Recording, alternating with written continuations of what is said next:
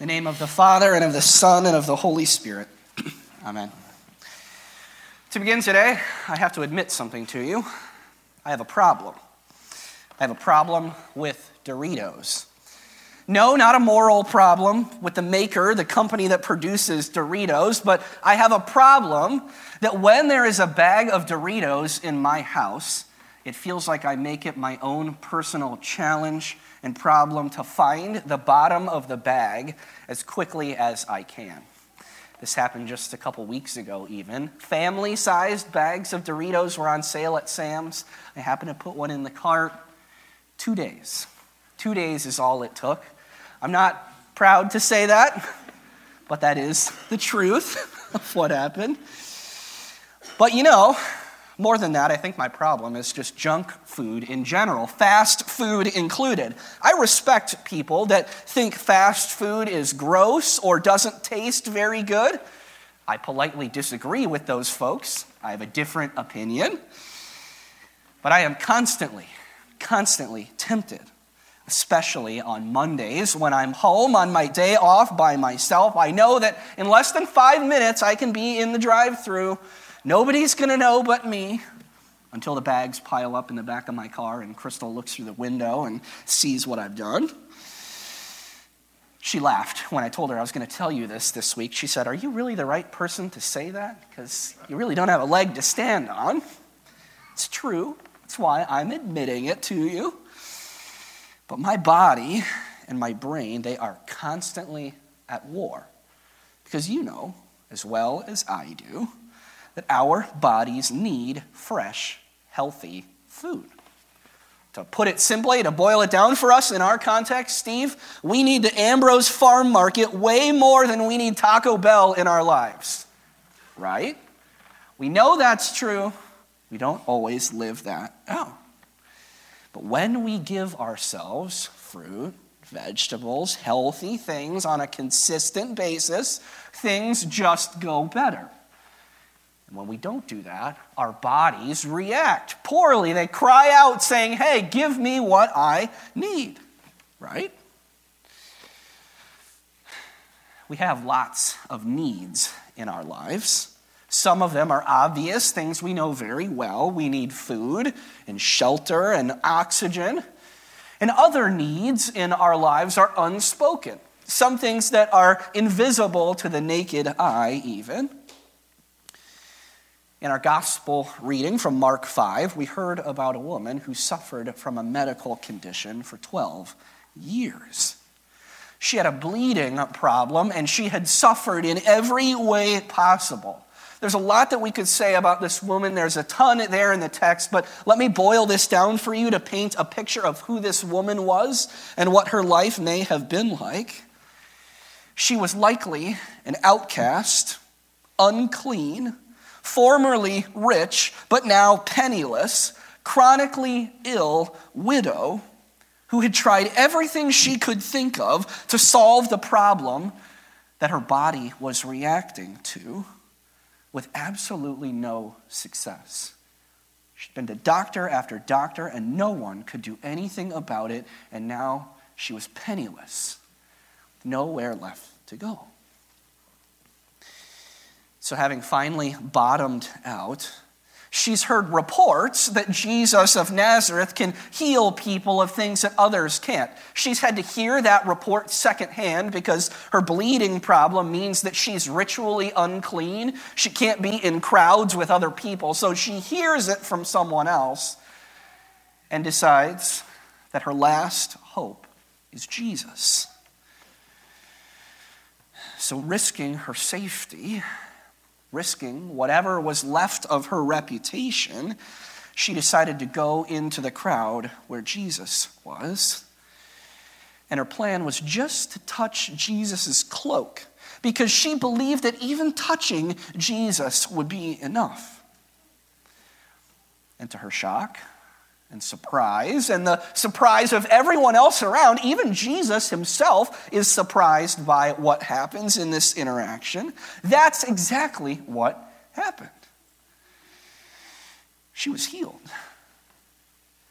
Fearfully, she came forward, and Jesus, the second person of the Trinity, the one who knows everything already, looks at her, and in an instant, he gets it. He knows what has just happened. He knows that she's been healed. He knows that she has come to him in faith. He knows that touching him sent power out from him that healed her. And he responds with the words, "Daughter, your faith has made you well. Go in peace." To put it a different way, it's as if Jesus is looking to her at the end of all of this struggle and trial of 12 years, and he says, "You finally came to the right place. You finally came to the right place." We're closing our sermon series on baptism and communion today, and you might be wondering, well, what does Mark chapter 5 have to do with anything? That's not even about the Lord's Supper. Fair point, fair question. I agree with you. Let's just step back for a minute. Last week, Pastor Jared began teaching us about communion, and he led us to remember that Jesus is really, truly, actually present in the meal, that he makes the meal, that his body and his blood are given to us in the Lord's Supper. And the question that we should focus on when we think about the Lord's Supper is not, how does this happen? But the question we should focus on is, where is Jesus? And the answer to that question is right here. He's in the meal. He's at the table. That just as Jesus came down from heaven and became a human being, he comes to you again with his body and his blood to offer you the forgiveness of your sins and the strengthening of your faith. So I want to conclude today by asking the question, what now? If all of that is true, and it is, where do we go from here? What do we do as God's people, as God's family then? To answer that question, we need to realize, we need to recognize and come to grips with something really important. You, each of you, myself included, have a need. We have a need. It might be unspoken, but we have a need for what God offers in the Lord's Supper. Just like our bodies cry out to be fed with good food when we don't feed them with that, and it reacts poorly when we don't, just like the woman had a need that she tried to fix in so many different ways, you and I have a need, a pressing need for what God offers us in the Lord's Supper. Now, maybe that's old news to you, or maybe it's the first time you're hearing that, but either way, it's true. We know what God offers us in the meal, and because of that, we should be recognizing just how desperately we need those gifts. There's been a note on the front of the weekly guide under the Gather section the last few weeks, inviting you to look in the hymnal or the small catechism and read a series of questions and answers that Martin Luther wrote to help prepare people to come to the Lord's Supper. And I love one of the last questions that he wrote in this series of questions. He goes all the way through talking about what is the Lord's Supper, what does it provide us, what does it offer us, and why do we need it? And one of his last questions is this: but what should you do if you're not aware of this need and have no hunger or thirst for the sacrament? I love his answer because it's so practical and realistic. Literally, Luther's answer is, pinch yourself. No, really, pinch yourself. Because first of all, if you can feel your own flesh and blood still, then it means you're still alive. And he says, if you're still alive, then number two, look around. Physically look around you Because that means that you're still in the world, and in the world there is no shortage of sin or trouble. And finally, remember that there's an enemy. Remember that the devil is real, and that his whole goal is to rob you of the peace and the joy that Jesus won for you. His goal is to rob you of the faith you have in Jesus, to pull you away. You and I have a need for what God offers us in this meal. Because not only are we sinful, continuing to fail to live up to God's standards, but because you and I both know the challenges and the difficulties of life in this sinful world. You know the sufferings and the challenges of life never stop. We battle things like cancer, death, poverty, divorce, strained relationships, debt. It just never ends. The difficulties of life. But here's the thing. So often you and I are just like the woman from Mark chapter 5, because you are well-meaning, sincere Christians, but so often we look to the wrong sources to solve our problem. We're looking to the wrong places. It's like adding another meal of junk food on top of the one before and expecting that to be good for us or solve the problem. We think we can control our way out of our problems. We think we can plan our way out of our problems, that if we work hard enough, our problems will go away. We think we can eat or drink our way out of our problems. We can vacation our way out of them. And as Christians, we even chase feel-good spiritual things. Things like music or devotion books that are written in the first person, as if God is actually speaking to us, as if Jesus speaking to us in his word directly isn't quite enough. We need to put words in the mouth of God. We look to Facebook posts and televangelists and so many other things trying to solve the problem on our own. But even if or when they might work for a while, ultimately they all fail, all of them. So we chase mountaintop moments.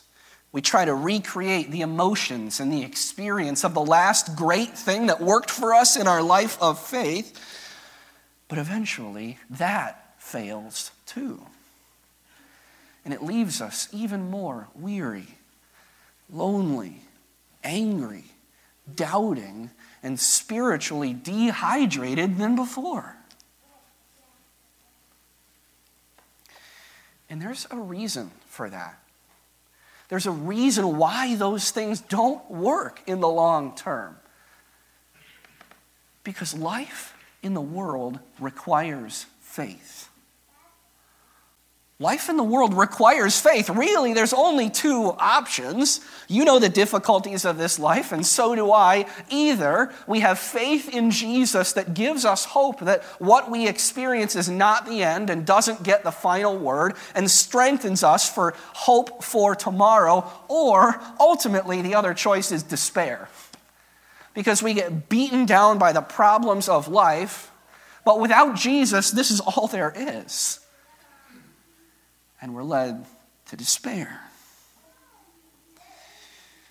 And so we need our faith to be strengthened in the middle of the difficulties and challenges of life. We cannot produce that for ourselves. And so often we look to the wrong places. And all those places that we run, they are not the place that God has designed and promised that you will always find him and that you will always have your faith strengthened, because that place is right there. It's at the table. It's eating the family meal.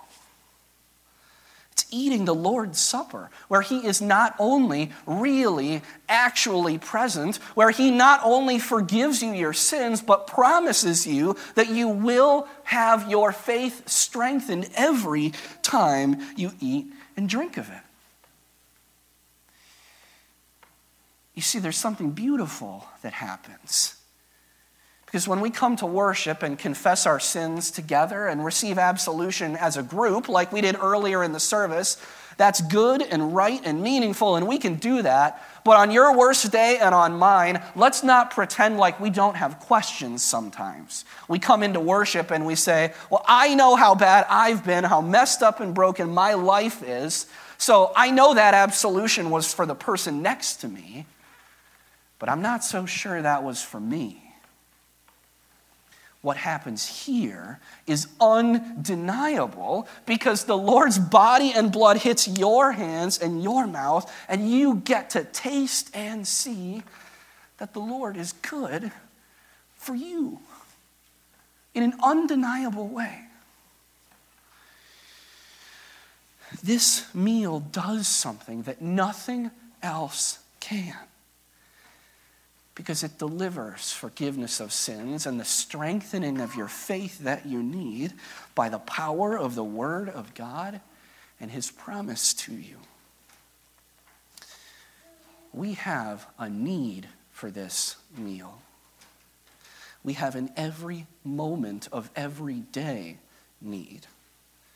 And that should lead us, knowing what the meal offers, knowing our need for it, that should lead us to be ravenously, insatiably hungry for this meal.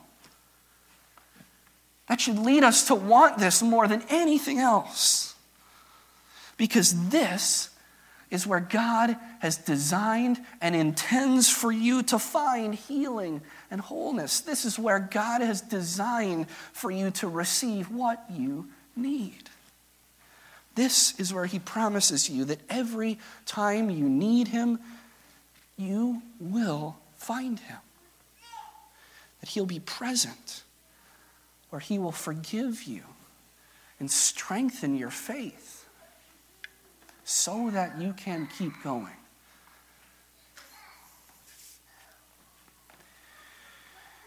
So the question I asked is, what now? Where do we go from here as God's people? Last week, Pastor Jared began with the gospel reading from John chapter 6, where Jesus teaches that he is the bread of life come down from heaven, and that unless we eat and drink his flesh and blood, we have no part in him, that he wants us to eat and drink this meal. And after Jesus is done with all that teaching, what we heard today in the continuation of John 6 is that a lot of his disciples respond to that teaching by saying, that is way too hard. Who can possibly understand that? Who could get that? And they stop following Jesus. They walk away. And Jesus looks to his disciples, and you can almost hear the dejected tone of voice that Jesus asks his disciples the question, do you want to go away too? And Peter replies with the beautiful words that not only did you sing, but that we heard, Lord, to whom shall we go? You have the words of eternal life.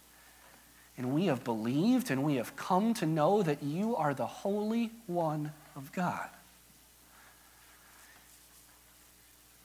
Peter's words are the very same ones that we should echo as well. Like the woman from Mark 5, we have tried it all. We have tried everything else, and nothing even comes close to what God offers us here. And that's by design. That's on purpose.